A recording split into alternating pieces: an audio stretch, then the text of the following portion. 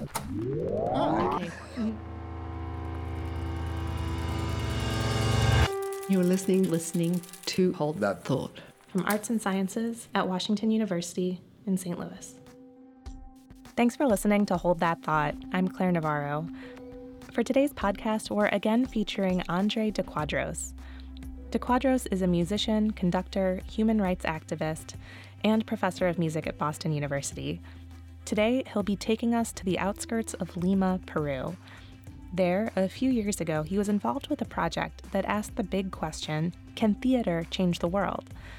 Or, more specifically, can it help communities be more healthy? To find out, de Quadros and his partners turned their attention toward a place with some substantial public health concerns.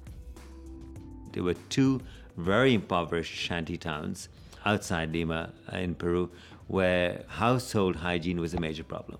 The kitchen surfaces were loaded up with microorganisms of many kinds. There were inappropriate sanitation.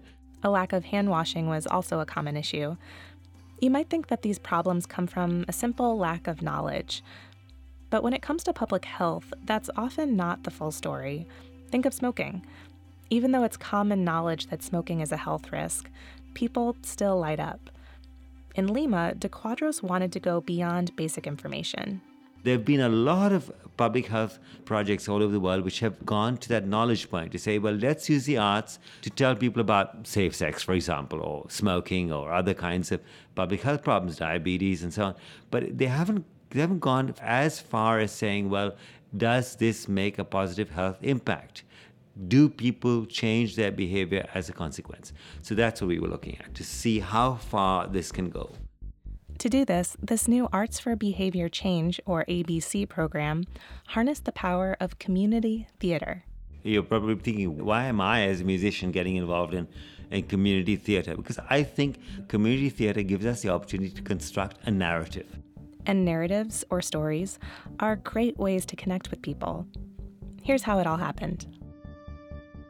So what we did is we engaged a community theater organization, and we worked with the actors, and they were kind of people who just finished their education as actors, and they were regular folks. They weren't highly experienced actors, but they were technically proficient.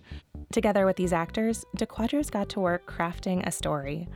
We built the story first, the cast of characters, their problems, and it was a soap opera kind of thing. That's right, a soap opera.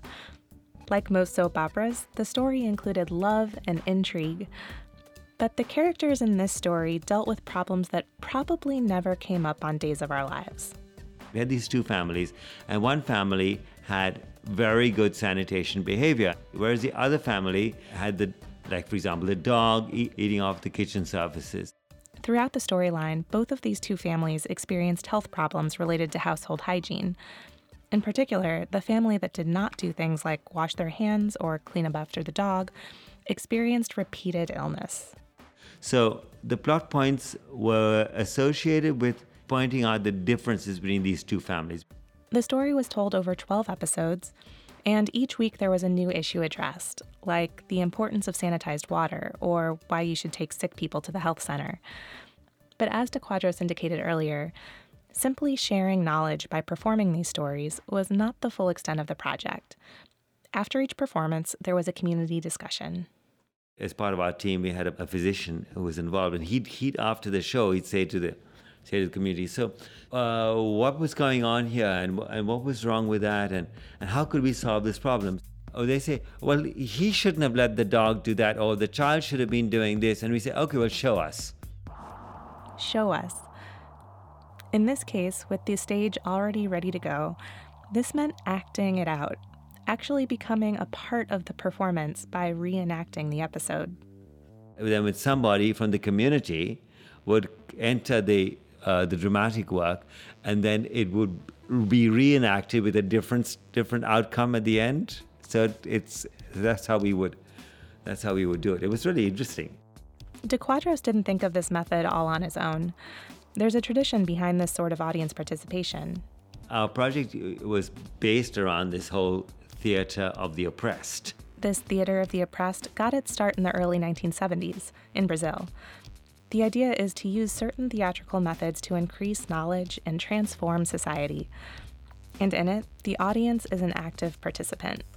And so then what happens is that you are actually re-engaging yourself in a behavior that the moment you're doing it, you're saying, yes, I should wash my hands too. I can see the point of it. And then you go back with a changed behavior. So I think it's a very, very powerful way of learning. So, what were the results? After many intensive weeks that included these 12 performances, in addition to other activities like health fairs, did the program have the sort of significant long-term effects the team hoped for? In short, yes. Extensive surveys showed that people in these communities did change their thinking and behaviors after the project. We did see from both points of view, from a microbiological testing point of view that we actually did pre and post, and also from behavioral analysis pre and post, we were able to tell that there was a significant difference. The hope is now that this approach can be useful to other people and places throughout the world.